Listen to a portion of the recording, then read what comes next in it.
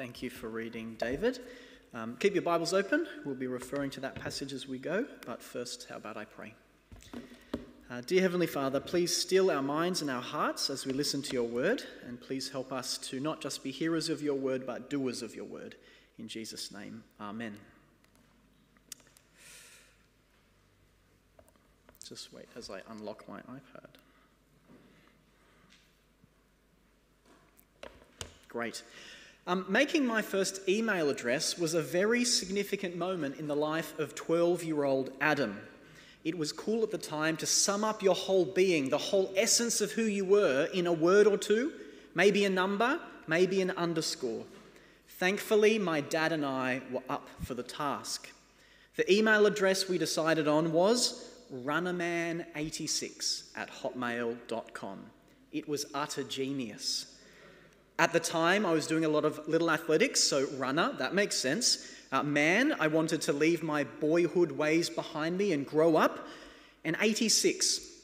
Well, unfortunately, every number significant to me was taken, so Hotmail just suggested 86. But thankfully, my dad told me that the year 1986 was a great year for the Australian cricket team. Therefore, this number should have a great amount of significance for me. Now, this meant that I could send emails to my friends. Passion_pineapple liked both passion fruit and pineapple. My friend, the Dutch trumpeter, he was Dutch and also played the trumpet. But sadly, Runnerman86 has been retired and is no more. When I was looking for my first job, I didn't want my resume to end up straight in the garbage bin.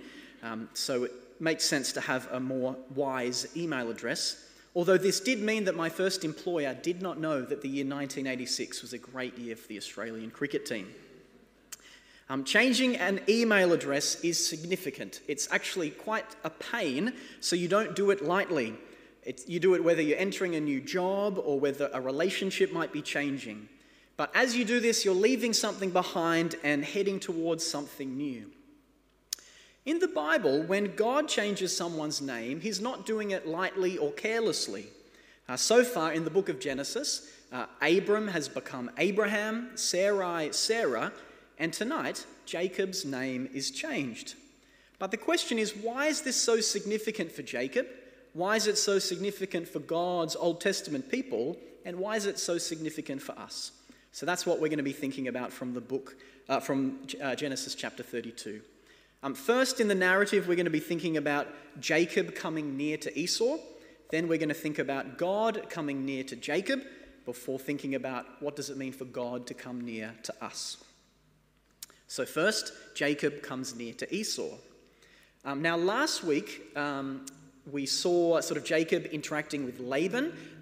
And now Jacob continues on his journey from where he was with Laban in Padan Aram, back towards his family, his father Isaac, in the land of Canaan. As Jacob is heading on his way, God shows up, some angels show up, and Jacob recognizes that this is the camp of God, he says. And this should remind us of what happened to Jacob as he left his family. When God's angels turned up back then, now angels are turning up again. It's almost like bookending Jacob's time away from the covenant family with these two appearances of angels. Now you'll see Jacob changes the name of the place. He names it a word which means two camps. I think what Jacob understands here is that as he's physically encamped in this place, he recognizes that God is camped with him. God is with him in this place. So again, as Jacob leaves and as Jacob returns to his family, God is reminding Jacob that God is with him and that God is a God who keeps his promises. Next, Jacob sends a messenger ahead to his brother Esau. We've seen earlier in the book, the last interaction that Jacob had with Esau was not a good one. Jacob had just stolen the blessing from his father Isaac, which Isaac was trying to give to Esau. And this caused Esau to be so angry, he had murderous intent. He was hoping to kill his twin brother. Their mother sent Jacob away, and she said, "I'll send a messenger to you when Jacob has calmed down, when he's not trying to kill you yet." But that message never came. So Jacob does not know if his brother Esau's anger has been quenched yet, or whether he still wants to kill him. Now it's interesting here that Jacob, when you look at the geography of the place, Jacob didn't need to go through Edom to get to Canaan. But in some sense, I think that Jacob understands that he must go through Esau before he gets back to his family. I think part of this might be that Jacob and his young family don't want to live in constant threat and battle and have to battle with Esau and his family, the Edomites. What we see in the passage is Jacob hopes to see Esau's look on him with favor, the text says. Jacob tells Esau in the message that he has cattle and donkey, sheep and goats. And I think this is Jacob trying to convince Esau that he's no longer a threat, that the grasper, the one who's stolen his birthright and then his blessing, is not after anything more. He's trying to convince his brother Esau that he has changed, that he's left his grasping ways behind. Instead, he wants to find favor in Esau's eyes. Now, the messenger returns to Jacob, and Esau's coming with 400 men. Jacob can only conclude from this that Esau is still very angry. And it's not just him, but his young family now that are in the threat. The face of favor Jacob had hoped to see turns out to be a face of fury. All of the wrongdoing, all of the trickery, all of the deception that Jacob directed against his brother Esau has come back to bite him. Now it's Jacob, his young family, versus Esau and 400 men. The comfort and reminder of God's presence just moments before with the seeing of the angels disappears. From favor to fury, from hope to horror, from restoration to retribution, Jacob frantically springs into action. First, knowing that preparing for battle is not a viable option for Jacob and his young family, his first plan is to mitigate his losses. It's pretty funny, dividing his people, thinking, if one of them gets attacked, at least I'll have the other half. You can imagine him sort of thinking, which wife goes this way, which child goes that way. Dire. It's maybe not so funny after all. But this is what we get in the text. Verse 7. In great fear and distress, Jacob divided the people who were with him into two groups, and the flocks and herds and camels as well. He thought, if Esau comes and attacks one group, the other group may escape. He's not even sure if this plan will work, splitting everything in two, hoping that some might survive. Now next, Jacob decides to pray to God. You might have thought maybe that's what he should have done first, but no, Jacob first springs into action. Jacob is aware at this moment that if God does not act to save him, that him and his family will surely die. Jacob has been able to rely up until this point on his own cunningness. He's able to grasp, he's able to scheme and deceive, but not anymore. He's meeting someone that he cannot do that to this time. Jacob prays for God to deliver him. Much of the prayer is restating promises God has made to him or to his family, reminding God in some sense of what it is that he has promised. Jacob quotes something that God had said to him. He says, "You who said to me, go back to your country and your relatives, and I will make you prosper." After this, Jacob acknowledges God's kindness and faithfulness to him. He's been unworthy. As he left to head over the Jordan River to go to Laban, all he had was a staff. But now as he returns, he has wives and children, servants and livestock. But all of that is under threat. Jacob prays that God would rescue, that God would save, that God would deliver, because he knows if God does not, then he and his family are no more. Jacob ends his prayer as he began. He restates the promise that God made to his grandfather Abraham, which goes, "I will surely make you prosper and will make your descendants like the sand of the sea that can never be counted." Jacob knows and sees that there's a threat to this promise. If God doesn't act, then this will not come true. After praying, thirdly, Jacob prepares gifts for his brother. You'll notice there were 5 servants. Each of them were allotted a number of animals. In total, the gift he's sending his brother is 550 animals. That's a lot of animals. And with each servant, Jacob gives a message. In verse 17, when my brother Esau meets you and asks, who do you belong to and where are you going and who owns all these animals in front of you? Then you are to say, they belong to your servant Jacob. They are a gift sent to my Lord, and he is coming behind us. It's interesting here that Jacob, as he approaches or is aware that Esau is approaching him, is creating a great sense of distance or gap. He's hoping that maybe the gifts out in front will appease the anger, and maybe even if Esau and his men were after plunder, they would be happy with all these gifts and would leave Jacob alone. He knows he cannot flee or hide or trick this time. He's trying to win back his brother's favor. Jacob prepares such a lavish gift, in some sense, recognizing the great wrong that he has done towards his brother.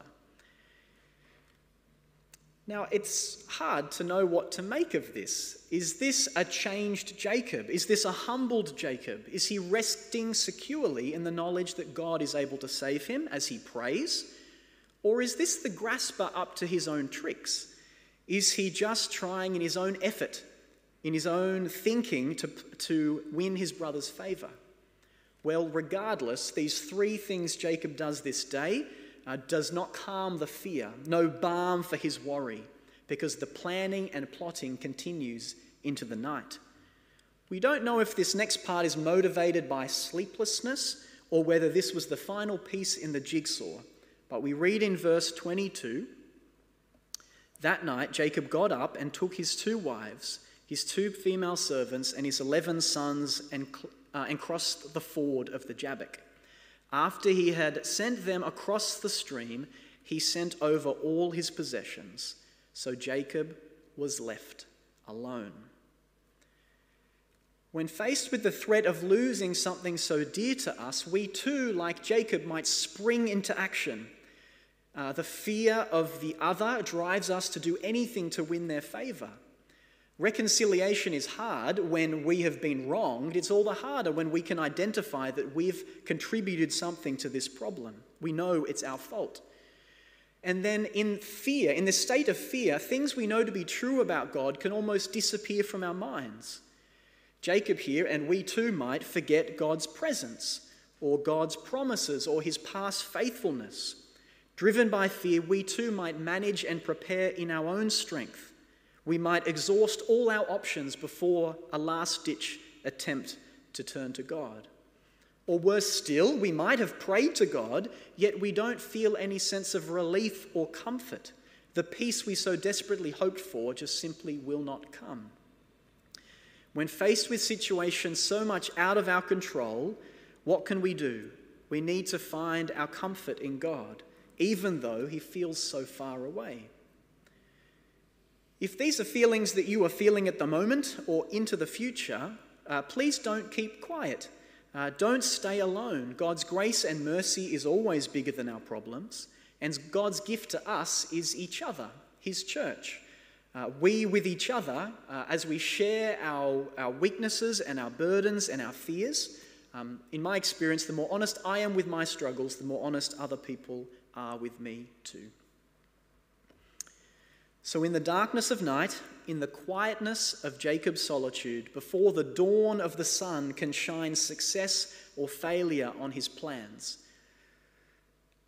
then in this moment, God shows up. God comes near, not in a dream, not in a vision, but in a man who initiates a physical wrestle with Jacob until daybreak. This fight was different to any fight Jacob had had before. In a sense, Jacob's sort of been wrestling or fighting his whole life. His brother Esau in his mother's womb, fighting against Esau, then fighting now against Laban. But this fight here is different. Jacob cannot fight, he's fighting someone he can't outsmart or outrun or deceive. Jacob needs this fight. He needs this encounter with God. He needs to be humbled to know that the success or failure of the coming day is only up to God. It's only God who can rescue him. It's only in God's strength that he will survive. There's so much mystery and so much unknown about this encounter, but there's 4 sort of clues in the text that anchor this wrestle in reality. Jacob will never be able to forget this encounter with God. Jacob is left with permanent marks to remind him of both God's power and God's presence with him. The first thing God does is he humbles Jacob's physical strength. The man wrestling Jacob, most likely an angel from God, even though Jacob recognizes this to be God, they were so powerful that with a single touch of Jacob's hip, his hip was wrenched out of its socket. The most common cause of a dislocated hip these days is a car crash, but this man was able to do it with a single touch. For the rest of Jacob's days, he would walk with a limp. He would have a reminder, a physical reminder of his weakness in himself, to know that it's only God who can provide for him and save him. We read in verse 31, "After this encounter, the sun rose above him as he passed Peniel, and he was limping because of his hip." This personal encounter with God, he will never be able to forget. This encounter in the darkness, now the light is shined upon it. His family see him limping. They know something has changed within him. And next, we also see God humbling Jacob's identity and his character. At daybreak, the man asked Jacob to let him go, but Jacob grasped and wouldn't. Maybe we shouldn't be surprised at that, Jacob's name meaning grasper. In this, Jacob wants a blessing from this man. In a sense, he's acknowledging that the person he's wrestling is more powerful than him, because blessings only come from those more powerful than us. The man asks Jacob his name, but the thing is, God already knows who he's dealing with. I think God is wanting Jacob to identify himself as Jacob, the grasper, the deceiver. In a sense, he's acknowledging who he is. We read in verse 28, "Then the man said, 'Your name will no longer be Jacob, but Israel, because you have struggled with God and with humans and have overcome.' Jacob said, 'Please tell me your name.' But he replied, 'Why do you ask my name?' Then he blessed him." The meaning of the name Israel in the text is given because Jacob wrestled both with people and with God and overcame. But it's been abundantly clear in the life of Jacob in the narrative of Genesis that any sense of overcoming that Jacob has been able to achieve is because of God's strength and provision. He was only able to overcome Laban and get all those flocks because God was with him and showed him his favor. God is faithful to his promises. If Jacob and his family are to survive, it'll only be because God rescues them. Jacob must struggle to cling to God's promises instead of relying on his own strength. In changing Jacob's name, God is changing Jacob's sense of identity and his character as well. Jacob, the one who deceives and uses others for his own advantage, is now being molded by God into the vessel that God wants him to be. And there's 2 other interesting things in the text that sort of anchor this encounter in the awareness of God's people. The first being the change of the name, Peniel, meaning face of God. You can imagine God's people remembering this place and this name. But also, there's a change in the food custom, that God's people won't eat a particular part of the hip to remember this encounter. It's significant for them. The book of Genesis tells God's people who they are before him. This is their family history and ours too. God's family will continue to grow. Spoiler alert for the weeks to come. Jacob's sons plus 2 of Joseph's sons will become a tribe. They'll become a nation. But this nation is not called the nation... go back one bit. The meaning of the name Israel in this text is given because Jacob wrestles with God and with people and overcomes. But more accurately, the picture that's represented should have God as the subject. Namely, God fights for his people. The name Israel means God fights for his people. Therefore, the name God gives his people is not the 12 tribes of Jacob, not the nation of Jacob, but the nation of Israel. In doing this, God is identifying his covenant people not as those who grasp for blessing from him, but the one that God fights for, the people that God delivers. And the Old Testament makes abundantly clear, in every victory Israel wins, it's only because God gives them the victory. In every defeat they face, it's often that they've turned back to their Jacob-like ways. They're grasping for things in their own strength. Or worse still, they grasp for idols or grasp for fake gods from the nations around them. Israel will ultimately fail to live up to their name, God fights or God struggles. So God must come near again. God must come near to us. God will show up again. He will fight for his people again. God's own Son will enter this world. He will be the perfect Israel. He will perfectly entrust himself to God, the Father, to give him the victory. He will trust God's promises and not his own strength. God did not name his Son Israel, God fights, but instead he named him Jesus because he will save his people from their sin. And that's exactly what Jesus will do. He will defeat sin and death for God's people. It's not until we acknowledge that we're alone in some sense in the darkness that we realize that we need rescuing and that we need saving. This might have happened for you when you were 5, when you're 25 or 55, or you're just an inquirer here tonight and you haven't really thought about what it might mean to put your trust in Jesus.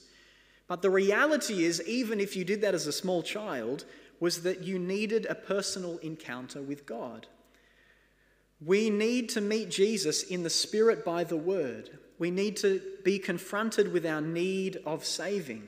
God must break our self-reliance. He must humble us. He must change our identity. God must show us his grace. In a sense, God must show up. God must come near to us because that's the only way that we can come near to him. Those who trust Jesus don't receive blessing from God by grasping, but entrusting themselves to Jesus, the one who has defeated sin and death. The greatest blessing Jesus gives his people is a new name, a new identity, to be called children of God. Who am I? Runnerman 86? No. Adam? Yes and no. But more accurately, before God, I am his child. I am a child of God. That's an identity God gives me. Now, the writer J.I. Packer, in his book Knowing God, he asks Christians every day to tell themselves things. It's a bit of like self-talk, reminding themselves of their identity, their reality, and their destiny. The first thing J.I. Packer tells us to say every day is, I am a child of God. There's 6 things. I'll tell you the rest of them as well. I'm a child of God. God is my Father. Heaven is my home. Every day is one day nearer. My Saviour is my brother. Every Christian is my brother too. I'll say those one more time. I'm a child of God. God is my Father. Heaven is my home. Every day is one day nearer. My Saviour is my brother. Every Christian is my brother too. These things shape our identity. As children of God, we're gifted the victory only Jesus could win. Our sure hope is one day we too will defeat death, not in our own strength, but because it's a gift from God in his Son. We still battle this world. We still struggle with sin, but we don't fight against God. We fight with God in our side and his Spirit in our hearts. We don't fight against the world, the flesh, and the devil to join God's family, to earn his favour, but because we're already his dearly loved children. He who began a good work in you will bring it to completion. By grace we begin, and by grace we continue until God calls us home. How about I pray? Dear Heavenly Father, thank you for Jesus. Thank you that because he lived a perfect life and died a criminal's death, we can come near to you. Father, thank you for the new identity that you give us in your Son, the new name you give us. We don't deserve to be called your children, but that is what you tell us we are. Father, at times in life when we find it so hard to know who we are, may that be an anchor for our souls, to know that we are your dearly loved children. In Jesus' name, amen.